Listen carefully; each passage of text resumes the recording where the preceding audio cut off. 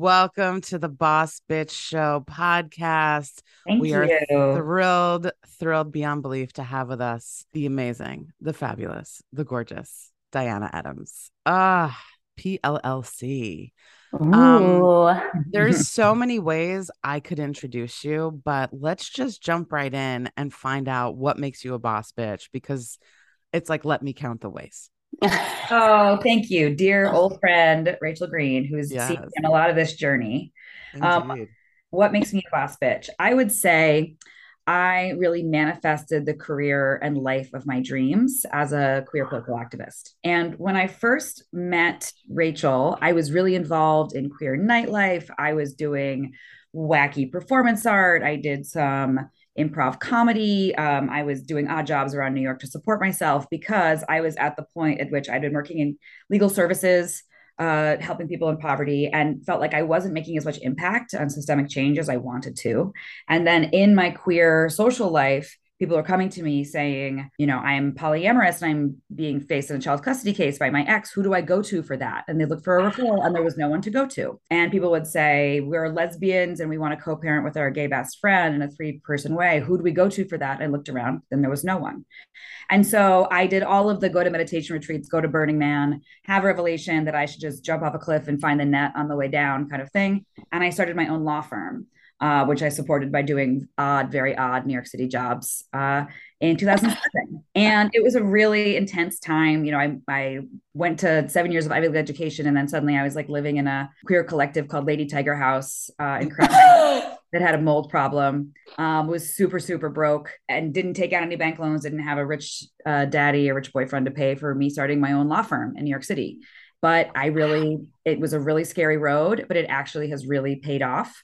Wow. And 15 years later, I'm delighted by where I am. I run a queer boutique law firm based in New York State, consulting nationwide on these issues and throughout Europe. I just spoke at the White House on bisexual public health issues 2 weeks ago. I Woohoo! gave my first TED Talk, which is coming up on 2 million views this year, on the future of family law. And I think that I really saw that nobody was addressing the fact that same sex couples were just one part of the queer family world, and that there were a lot of other people, like my own queer polyamorous community, that were not being addressed when we're talking about queer family needs. And so I started that law firm. And then several years ago, that went into a nonprofit, Chosen Family Law Center, where we advocate for legislative development for these other kinds of families, helped write and pass some of the first multi-partner domestic partnerships in the US, which have passed in 3 cities in Massachusetts, so that you could be platonic or polyamorous partners, doesn't matter. You could be domestic partners with 2, 3, or 4 people, and then share your health insurance benefits or be able to cross a border in a pandemic to be together. And that's something that we're seeing as really valuable. People latched onto that. That's going to grow on the West Coast this year. So I encourage everyone to embrace that boss bitchness of feeling the vision, calling the vision in, making space for it, and then just jumping and doing it. Holy shit. I told you. Wow. Wow, wow, wow. Yeah. Yeah. Yeah, You. we had our my friend Kathleen yesterday who founded Fat Girls Dance, and we were blown away. Nice. And then I said right after that, wait till you meet Diana. So many boss bitches out Wow. there doing great work. Yeah, Truly. I'm very fortunate that I know a lot of amazing boss bitches. I Great. mean, for real. And you know what, to your point about, building and creating something in New York City and doing it by the skin of your teeth. I think a big part of being a boss bitch is embracing that shit's going to get really scary and you're probably going to cry a lot. Mhm. And like Mhm. our journey, my journey as like a performer and as a creator, it has been a road. It's Still not, is. it still is, and it's not all, sunshine, roses, and rainbows at all. There's a lot of dips and there's a lot of low points. And I did a podcast with what was it? Service from Hell. Yeah. With what's her, she's incredible. Go listen to that. It's amazing. But we were talking about, her whole podcast is about people who still work in the service industry, and most of them happen to be performers and whatnot. And what sustains you when you're just trying to pay the bills and build something, and what sustains you is exactly what you're talking about, is having that really strong intention, that really strong sense of purpose that like this road is going to be so difficult, but the reasons why I'm doing it are strong enough for me to hold on, you know? Wow. Hold on. Yeah. And I think that we're so, particularly lawyers, right? We're like in this fear mindset. And I felt like oftentimes it was this mixed message because it was like graduating from Yale, it was like, you could do anything, but here's your 4 choices. You could do anything graduating from law school, but really it's corporate or be a judge or go in to be a law professor. And like starting your own firm and being an entrepreneur was not one of those options that people presented. And I think that there's a real power too in embracing that. And I think that I'm one of many people that grew up as a working class girl that was not taught anything about money or business. In fact, business law was the class I skipped in law school because it happened at 9 a.m. on Friday mornings in Ithaca, New York, when it was snowy. And I hosted the Queer Social Thursday nights. And I was like, I picked the Queer Social. I am not getting up at 8 in the morning to like wipe the snow off my car for business law while I'm hungover. I'm not doing it. And then I ended up running an international business. Whoops. I probably should have taken it. But I've always run from things like money too. And I think that's sometimes an indication where you feel the fear, turn into it.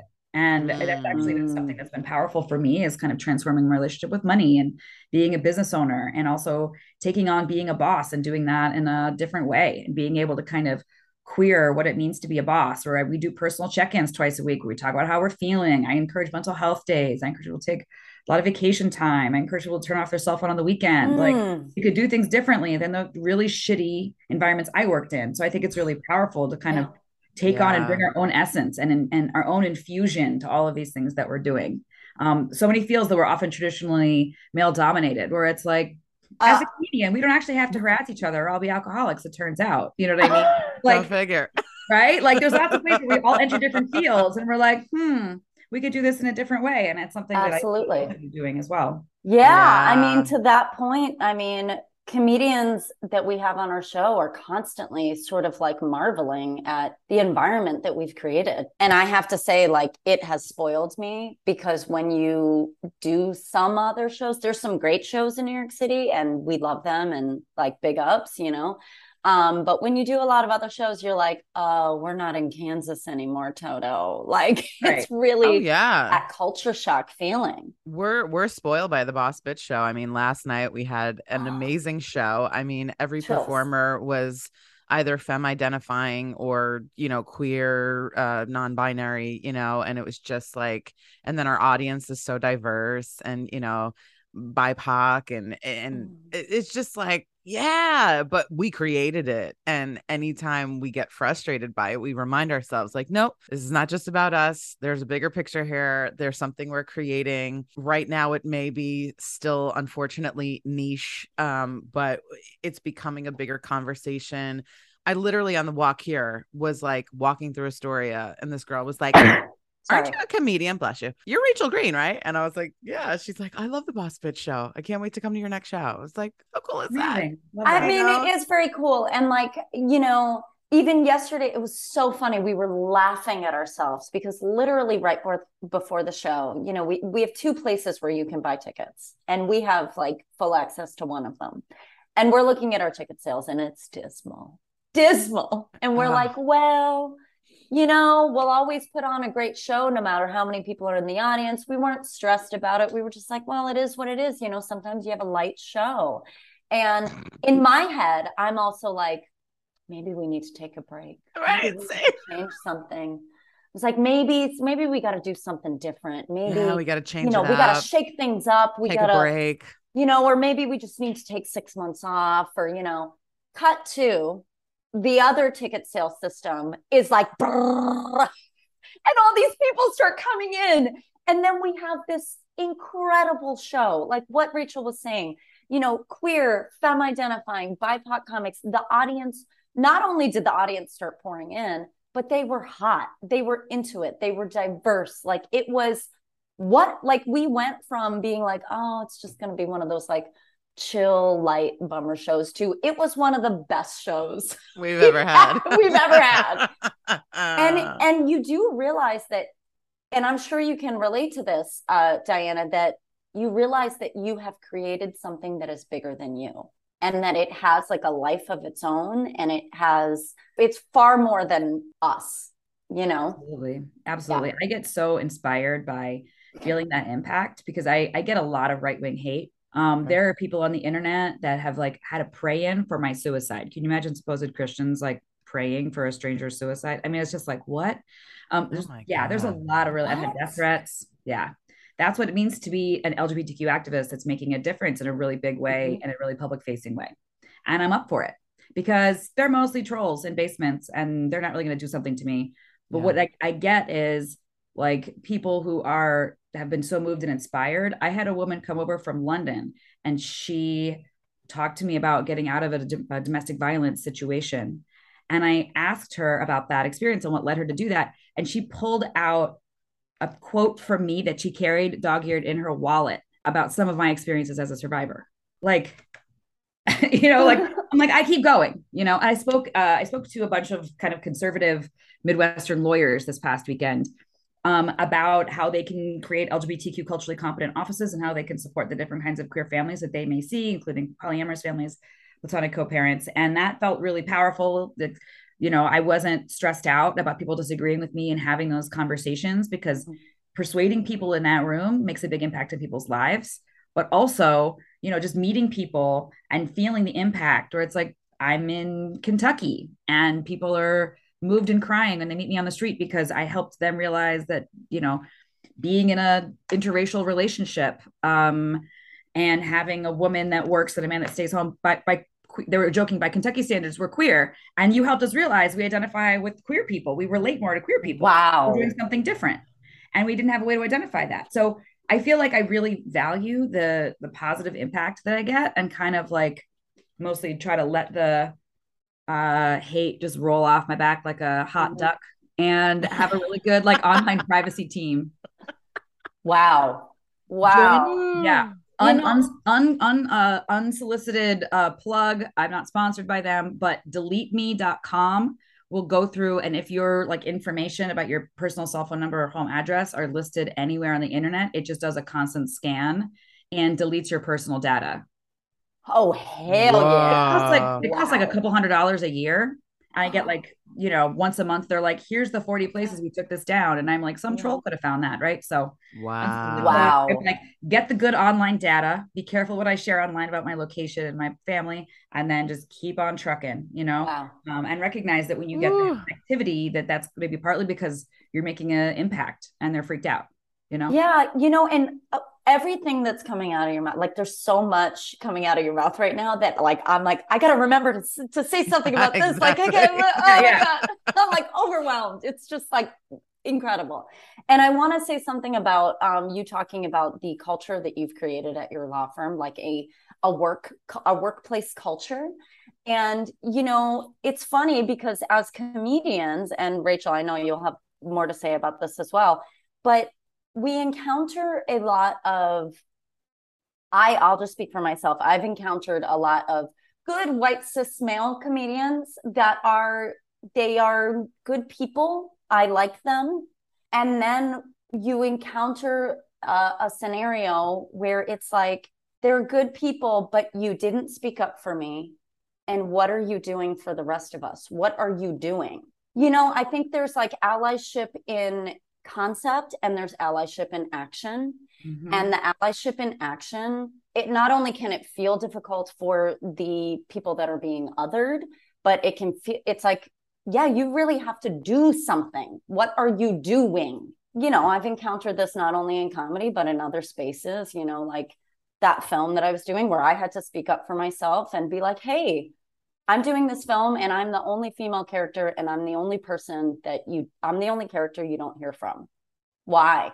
And ask two white cis male writers, hey, why are we not hearing from this character?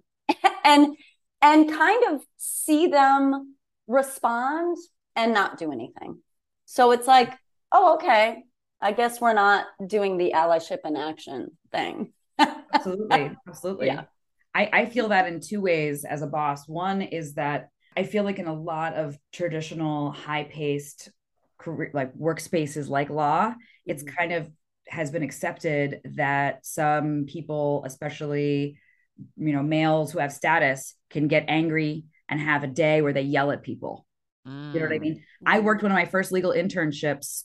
I was working for an assemblywoman who would throw staplers at people. Like those kinds of stories you hear about politicians and law firm owners are real. Like throwing a stapler at someone's head or like yelling or screaming or having an adult tantrum. And I'm like, no, you know? And so I've been somebody who is willing to like take someone aside and say, it's okay to have a hard day. We do not scream at people here. And so collect yourself.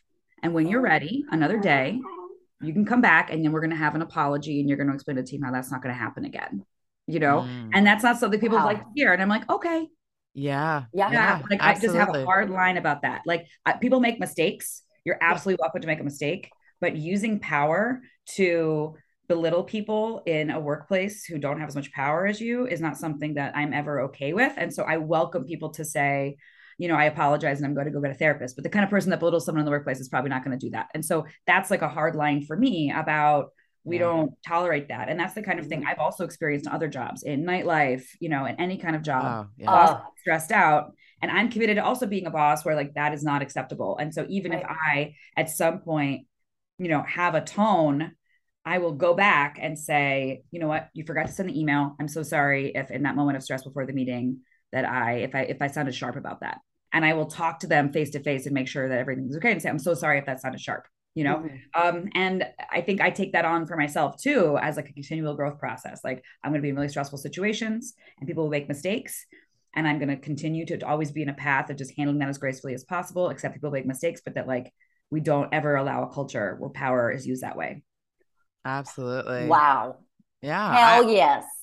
Yeah, no, that's fabulous. And it just occurred to me while you were speaking that one of the biggest things that I loved and learned in the poly community was boundaries and speaking what I needed and what worked and what didn't work. And I took that into my corporate life. You know, I had someone that worked for my boss that came up to me like hot, screaming in a hallway. And I looked at him and I said, I'm happy to help you, but I don't respond to screaming. And I would appreciate if you don't do that ever again. It's not appropriate. And it doesn't need to be done for me to help you. So what do you need help with? And he was like, never again, you know? And then other executive assistants would sometimes that, you know, my boss reported to their boss. And I would be like, that's not okay. Like the only people that have yelled at me that it's maybe okay, but it's still not even okay is my parents. And I go to therapy for that. Right. Yeah. And it's like, we were not doing like brain surgery, you know? Right. We're not saving lives here. In your job, there are higher stakes situations. But I'm like, we're doing insurance. Like it's not that big of a deal. And still, like I think that one of my mantras is like, it's going to be okay. Let's all just take a breath. And it's my job to actually like lower the pressure on the team. You know what I mean? It's more likely that an assistant is going to be stressed out that they messed up and they ruined everything. And I'm like, no, the interview that I'm doing will start 5 minutes late and it's really not that big of a deal. You know what I mean? Like it is fine. It is okay. It's going to be fine. Like to just sort of being somebody who also kind of models having emotional skills and emotional regulation to handle stressful situations for my employees and my team is really important to me. And I think another piece of that is then also talking about us as whole people and how we're taking care of each other and if we're okay. And I think that's relevant for people with secondary trauma or vicarious trauma, which is when you're exposed to other people's traumatic experiences. And this happens to people who work in ERs, and this work happens to journalists who cover wars. And this happens also to people that work in legal services. And so, for example, at my nonprofit Chosen Family Law Center, we're one of two places in New York where LGBTQ asylees who are escaping persecution can come to the country, and we give them a full green card process for free for low income they all are. And so with that, though, you have to hear a story of how they were tortured. And by nature, the people that do this kind of work are queers with big hearts. And so there's almost no way that's not going to be something that's going to be difficult for you. And I think that the traditional male culture was like, even in nonprofits, even in super left nonprofits, was like, you know, the end of the day, I drink 3 martinis because I can handle that. And like, I just push that shit down and I throw the party, you know? Yeah, and like, madman.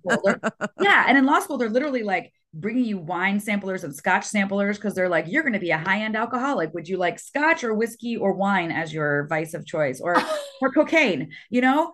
And so I'm like, I mean, I love my wine, but like, let's also think about if there's a way we could take care of ourselves a bit better. And I think that's also something that I'm sure you experience in a world of nightlife, where like you are talking about your experience as women, as queers, and where other people might be making jokes about that could be really raw. And I think it's, you know, also valuable to just be in a space where it's like talking about the things that are hard, or talking about getting harassed on the job is something that probably all of us have experienced.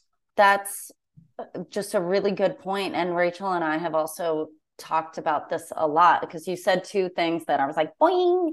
One, emotional regulation, and like how that's just not expected of a lot of adults. And it's like, no, well, this is what we do here. You know, you're responsible for yourself and what comes out of your mouth and what you do. And then the other part of like giving consideration to our nervous systems. I mean, this is something I talked to Rachel about recently, where when I was in like acting conservatory, that like we would do these insane, you know, emotional preparations, the dark material. Oh, yeah. You know what I mean? And you know, like the title of that book, you know, The Body Keeps the Score. Your body doesn't know the difference. Your nervous system doesn't know the difference. And it's like, yes, are we playing pretend? Are we acting? Of course we are. But my body doesn't know the difference. So a question that I ask, that I'm still asking really of my industry and of my art, is like, how do we take care of that? How do we do these? Because I have played disturbed characters, and I have had to create something very disturbing in order to portray that character. And for weeks felt like, after performing it, felt like, ooh, this did something to me. And how do I come out of that? How do I take care of myself? You know what I mean? And I think in many industries, those questions are not being asked. I mean, we saw it with the pandemic. Like, what are we doing for these healthcare workers that have experienced mass trauma? You know, what are we doing for them? Yeah. Right. Absolutely. And I think that it's just super useful to be in a dialogue and be aware of this in a way that I think we have not been, and most of the world still isn't. And I think that for me, that's a process of having a workplace where we check in on how we're doing, where we're conscious about, can you take another case like that? This is going to be a domestic violence related case. Let's talk honestly about whether you can handle that. I learned for myself that I can like titrate and do a little bit of that kind of work, where I work with like I can either work on the torture case, or I can work on this woman's terrible domestic violence case, but I probably can only do like one of those. And then I need to do some happy queer adoptions and write a good law. You know what I mean? Like, I can do one of those things that I've learned for myself. And balance. People I work with like reflect on that. And then we do the reflecting, and then also consciously talk about what are the practices that are healthy, so that I can unlearn some of my, like, I'm a lawyer and I am Scottish whiskey makers on one side and winemakers from France, Germany on the other side. I am like built to drink alcohol, right? And I love it and I enjoy it, but I'm also in a culture of alcoholism, and I'm conscious of like, okay, I can have a glass of wine at the end of the day. That should not be my primary way to get my nervous system okay. The other ways I'm going to consciously also add in there. And I like go running through the park every morning that it's not raining, and I'm on my Peloton bike. You know what I mean? Like, I need that kind of endorphin. I need to get out of my head, and I need to get in my body. I need to dance. Yeah. Yes. I learned in the pandemic, I have to dance. Zoom dance parties do not cut it. I need to dance collectively, you know? Yes. I need those kinds of things. I need to do my yoga. I need to be my exercise. I need to like be with people wordlessly, as well as having the like, let's talk about the fact that this is hard and acknowledge what our own limits are. I love what Rachel said about boundary setting, because we met through polyamory and queer community in New York, and those kinds of skills of boundary setting and communication and self-awareness that I've learned in that have also helped me set limits for myself. Even those skills of, you know, in the beginning with poly, where it was like a partner's asking a question like, how would you feel if my other date is at the party we're going to and we all hang out when we're having our date night? And like, I can actually, you know, learned over, at first I was like, I don't know how I'm going to feel, you know, and I think of it as sometimes finding my boundaries by tripping over them, because I'm often a person that's like, yes. And then I'm like, what am I doing? this is terrible. And I'm crying. Wow. So now it's like, I can do like a kind of like a scan of like, what do I feel in my body when I hear that question? What am I'm aware of what my own like challenges are and what I'm needing right now. And I'm like, you know what? I'm really needing more like focused time with you. I know I'm going to say no. And I'm also going to know that like, you're not gonna be mad at me, you know? And so just like knowing myself and also feeling comfortable setting the boundaries and knowing the people that respect me and care about me are going to hear them. That kind of skill also helps me when I'm like, I'm not really comfortable with you yelling at people in this office. Let's go have a talk, you know? Like, Yes. or like, no, I'm not available. Like, I want to help all of the refugees at once. And I'm like, I should do this much. And then maybe you do this much. And we check in about how we can do this and be okay. So I think that kind of like boundary setting for yourself is incredibly important to be able to figure out how you can move through this world that's so challenging and take on tough projects and take on things that scare you, but like find balance for yourself to take care of ourselves. Wow. It also makes me think of, also having compassion for ourselves and that we're like constantly learning and growing. I listen to Abraham Hicks almost every morning, and there was certain things just like hit me and stay with me. And the one thing that I heard the other day was like self-awareness and alignment and whatever you want to call it. It's not like a college degree. It's not like you take a course and you figure it out and then it's fine. You're set for life. It's like, no, this is an ongoing thing. We may become more skilled and better at creating boundaries, creating self-care, expressing our needs and our wants and being more balanced in the world. We learn until we die, or leave this plane, this earthly plane, whatever you want to call it. Yeah. I'm so stunned at how many smart, brilliant, genius people I met at Yale and Cornell Law School who didn't know that. And that was not a conversation we ever had, which is why I like to speak to law students. I like to speak to college students, because I feel like there was this idea that like, we're all on this, like racing on a hamster wheel for like success.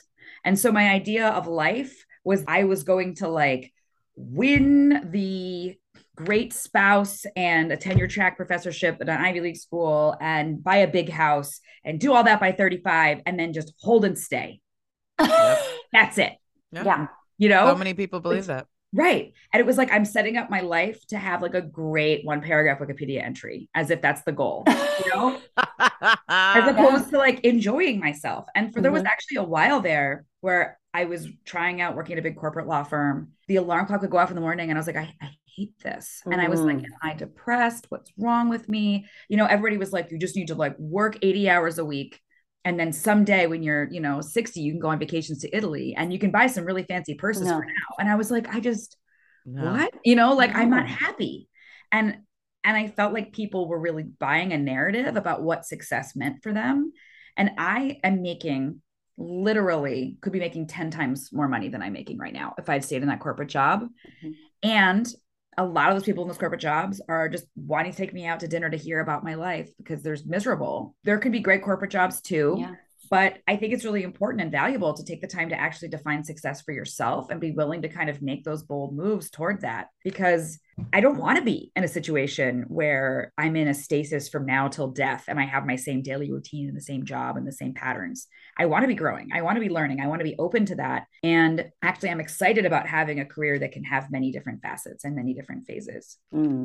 Yeah. And, we talked a little bit with Christine yesterday about this, about how generationally, like the millennials, some of the Gen X and certainly the Gen Z are making decisions about their life like this, that they're like, oh, no, I don't want to have 40 hours of my week that I fucking hate. I would rather make less money and have a job that I actually enjoy, or go after my dreams and maybe have less money, but be able to enjoy more of my life, enjoy more of the hours of my day, have that like quality of life. And I think that can be like very triggering for our other older generations when they look at that, because they never knew they had that choice. They really didn't. That choice. Right. Yeah. And there was an interesting and impactful for me study that once you make something like $75,000 or $80,000 a year, the amount more that you make doesn't particularly increase your happiness that like 75, 80K, like you might be a little stretched, but you can still go out to dinner and you can buy a car and you can go on vacation. You know what I mean? Like you can like live your life without being anxious about the rent payment, you know? Yeah. And, but just from there onward, it's like, oh, I get a nicer Airbnb when I go on vacation, or like I go out to more restaurants. But, you know, overall, the big thing for me is I love my job that I go to every day.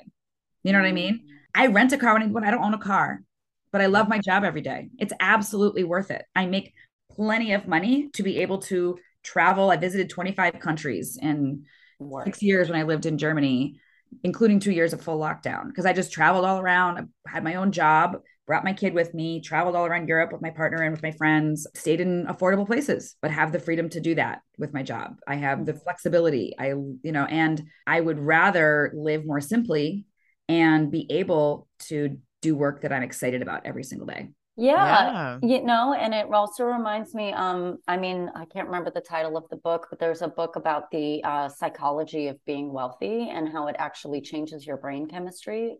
A certain amount of wealth changes your brain. And I'm paraphrasing, but because you have to find a way to rationalize having that much money, knowing that there is so much poverty and so much lack and suffering, your brain has to find a way to rationalize having millions, billions of dollars, because it doesn't make sense when you look into the outside world. So you end up having this sort of pathology of like, I have this money because I am better.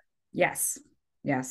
And yeah, I do high-end divorces in New York City. That's one of the things that I do. So I do half my time with my private law firm, and I do half the time with my nonprofit, Chosen Family Law Center.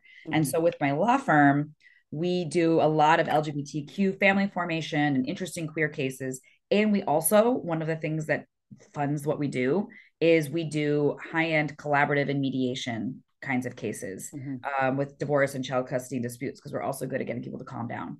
And one thing I've worked with, hundreds, if not thousands of people in these kinds of cases. And I see that sometimes people's sense of priority has gotten so off that, in their divorce case, it's like, I have plenty of money. I want to continue fighting my children, the mother of my children, for more money, even though my kids and my ex-wife are going to hate me. And I'm kind of like, okay, let's just take a breath and have a big picture, buddy. Okay. Is more money in your 401k when you die the big priority here? Or maybe not having your kids think you're a miserly asshole could be also a valid priority, And I'm actually in this position where I'm able to like sometimes help people, like, let's think about what your actual life goals are here. And maybe like fighting the other parent of your children to the death is like maybe not going to serve them. And I also see this with the majority MO of the divorce lawyers in New York City is like treating people like they're in some sort of a match where it's like, I want as many chips on my side as possible, chips meaning money. And there are other factors and priorities that go into this, and maybe not having a 5-year long battle where you bring out every negative thing you could say about each other to embarrass each other in a child custody case could also be part of that value and priority, rather than just fighting for as much money as possible. And I have seen the way that some people have taken on their sense of self with wealth, of my purpose in the world is to make a lot of money because I am a terrible person, is what I hear after that. Do you know what I mean? Like my children will only like me when they get the inheritance, because even I don't like me is the part that I sometimes try to like pull out of like, why, Steve? Do you think that the money that you make is the thing that you're contributing? And I just want to pull that apart. And so it's actually a beautiful victory for me when I can take on more of the counselor at law aspect of being a lawyer and have those private conversations where I can kind of pull some of those issues. And when I can make a masculine man cry and have a breakthrough, that is my biggest goal. You know what I mean? I'm like, because it's so difficult. And I think toxic masculinity impacts men too. And so then sometimes they aren't able to access their emotions, or they start to think my role as a father means I make money. And I'm like, well, did that work for you? And so I think that there's a transformative role there, actually, even in those like ugly crisis moments, of helping people have a different conversation and have a conversation about money that's really honest. Wow. So much of how we operate in the world is just inherited conversations, whether it's from family or society or it's just like how we're trained. And it's like until we explore and take on a different conversation or disrupt that dialogue, that paradigm that's so ingrained in us. And we'll catch ourselves. We talk about this too, and I mean, if anything, not to get too political, but if anything, the election taught us that misogyny extends to women too. So yeah, it's wonderful that you're helping to break that apart, and hopefully we do that with our comedy too. It's like just like notching it away a little bit by bit, transforming people's conversations and what that can lead to. And I think I've talked about it before, things that you don't know that you did, right? Like in college, I was always Rachel, always been very outspoken, very sex positive. And this girl reached out to me who I knew from college, haven't talked to her in 20 years. And she said, you were the first person I ever met that openly talked about sex. And that really impacted me. And I'm glad that you're still doing it. And now for the world. Thank you. And I was like, that's wonderful. Yeah. It does. Yeah. It does transform. It does transform the conversation to bring it up. And I think that comedy is sometimes a stealth way to like get that in there too. I think that like men aren't necessarily also particularly seeking out that like personal growth thing, but they get it from like the comedy, they get it from their dominatrix, they get it from their sex worker, they get it from their female friend, they get it from their divorce lawyer. You know what I mean? So sometimes it's like moments of opening. Yeah, absolutely. I mean, I just had this conversation with a friend at the dog park where I was like, we were talking about our show and how, a lot of people these days, there's sort of this phenomenon in the last 10 to 15 years that people are getting their news and their politics from comedians. And I think that's really interesting because it's under the guise of comedy, of like, oh no, we're just laughing and having a good time. We're not like getting information. We're just laughing and having a good time. And Chelsea Handler has famously said that her favorite audiences are in the South. And you would think the opposite, but people get information under the guise of like these different jobs, like we have a job as comedians. I've been a sex worker, I've been a stripper, and the biggest part of my job was listening. Yeah. People just want to be heard. Men who maybe don't have relationships in their waking life where they can be vulnerable, where they can tell their secrets, where they can tell their deepest desires. I was that person. And it was very important to me. Rachel knows, I mean, I talk about it extensively with close friends that like, it had meaning to me to be that person who could intently listen and listen authentically. And like, was it transactional? Yes. And I was providing a service. It didn't cancel out the authenticity that it was transactional. It actually created a safe environment where they knew what they were getting. They knew that they were getting someone who was going to listen to them and converse with them. I mean, I'll never forget, like I had I guess you could say a client, I don't know what you would call it. We're all at the bar and we're like chatting and flirting and like talking to this group of guys and this, hedge fund Wall Street type. I was making conversation with him and he said, yeah, I just bought an apartment. And he was like, it's like this $1 million, like my dream home, my dream apartment. And, if he had said that to just a woman at the bar that he was trying to chat up and flirt, they would probably think it's tacky. They would probably be like, ugh, roll their eyes. And whereas I could say, wow, you must have worked really hard to accomplish that. Show me pictures. Show me, like you're excited about this. Show me, where I can authentically receive them, and see them and see them. Yeah. And I think that that's such a powerful model too, because women and femmes experience so much of emotional labor, and that can get really, it can be really taxing. That can be putting upon us, right? But in a context in which it's like, this is a container where I also feel like I'm being respected for my time and I'm being paid for this. Like, great. And then that actually can open up more of a capacity And you hear that all the time from, different varieties of sex workers. And also, situations of like, I'm supposed to be your divorce lawyer and we're talking about your relationship with your dad, and that's fine. You know what I mean? Like, I'm here for you. Yeah. I am fully available to process all of the things. And this is not, and you're being charged by the hour. So yeah, it's great. Go ahead. Yeah. And that's really different than the sort of like, married friend who's a guy who doesn't have any other female friends besides me that wants to like dump everything on me and get advice all the time. Where I'm like, you could get a therapist. No, right. Wow. Because look, money is an exchange of energy and we should never be ashamed of that. Okay. I think I've talked about it before, but I had an Instagram fan who really enjoyed burping and boob flexing, and he would give me money for that. And it was great. And he was an EMT, and this was his way of taking a break from the job. And I felt great about it.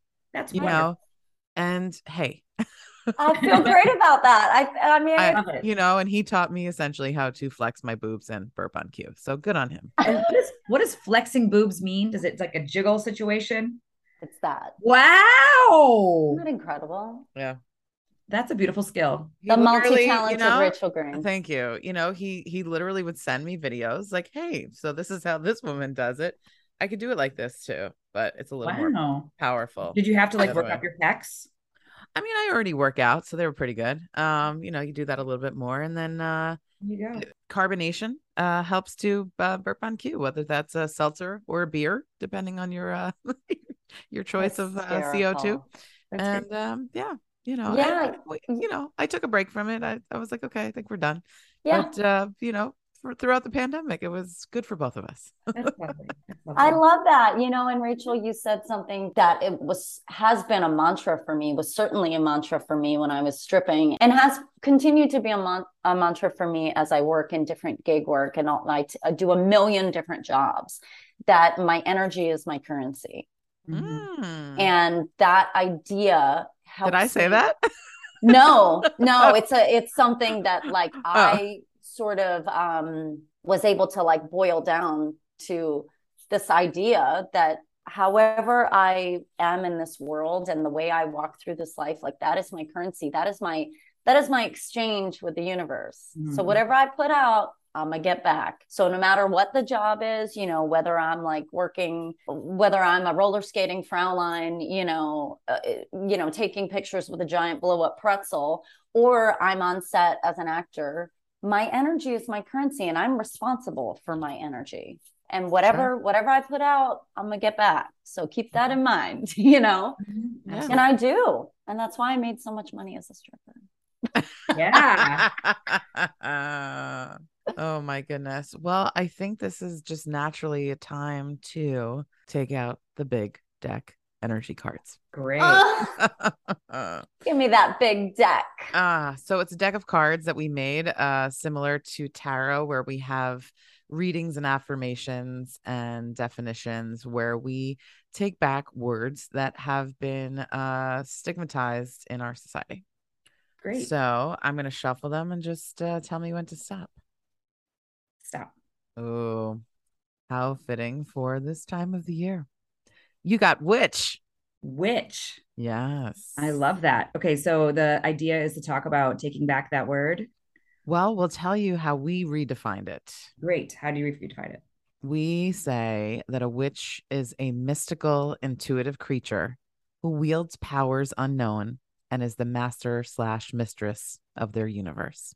I love that. And yeah, we do too. Thank you. Fitting. And you received an upright witch card, which the upright reading is, ooh, you are clicked into the universe, bitch. Your intuition is on point.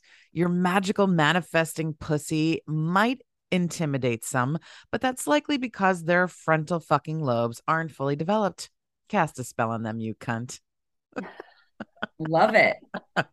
Into it. Can I share a witch thought? Yeah, please. I just moved back from living in Germany, and it was really powerful to learn the history of witch persecution there. Wow. And I'm from the Alsace-Lorraine region on one side of my family, and that was a major witch persecution area. And I went to the sites where that happened. And I'm like, there's no way that some bitch I'm related to was not one of these people, you know, because it affected so many women for hundreds of years. And so I actually feel a deep witch kinship.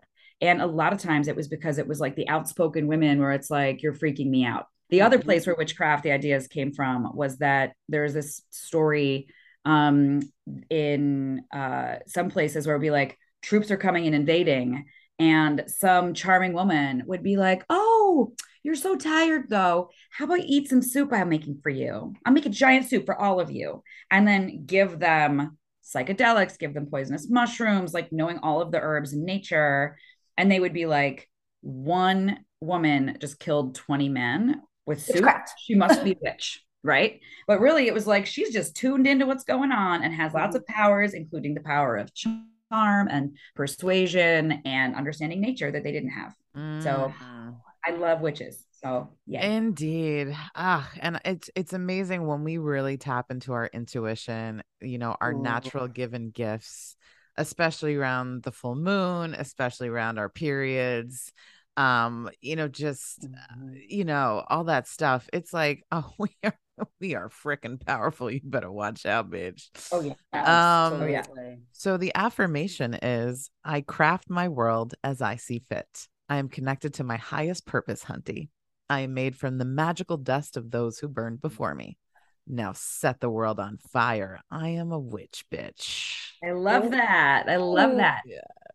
Perfect. Wow. Halloween. And like absolutely to your point of like feeling that kinship, feeling like, oh, I had to be related. I mean, I'm from Massachusetts. There had to be somebody in Salem. Yeah. In my past, you know what I mean? Yeah, when you said the witch thing, I got instant goosebumps. And we were talking last night about going to Egypt, and I had a past life regression where it was very clear, like my originating life was in Egypt. I was in service of Isis, and my gift was sacred sexuality. Wow. Yeah. When they said that, I was like, yeah, spot on. Because I was having vivid dreams of riding horses, like leading flocks of horses through Egypt. And I was like, why am I having these recurring dreams? And then we like went past it, back. And he's like, and now we come to the final layer. And I was like, if this motherfucker says Egypt, I'm gonna lose my shit. And he goes, you are in Egypt. And I was like, oh my God, I need one of those past life regressions. Very powerful. I bet. Well, can you please tell the listeners where they can find you, follow you, you know, reap the benefits of your amazing services, your wisdom? Where's the TED Talk? Tell us all the things. Thank you so much. I think that the best place to find all of those things is me on Twitter or Facebook at Diana Adams ESQ, as in Esquire. At Diana Adams ESQ, Twitter, Facebook, you'll see links to my law firm, and also then chosenfamilylawcenter.org would be where to find my nonprofit. Amazing. Incredible. Yeah. Oh, it was such a pleasure. Thank you so much. Thank you so much for having me, boss bitches. Oh my God. Thank you.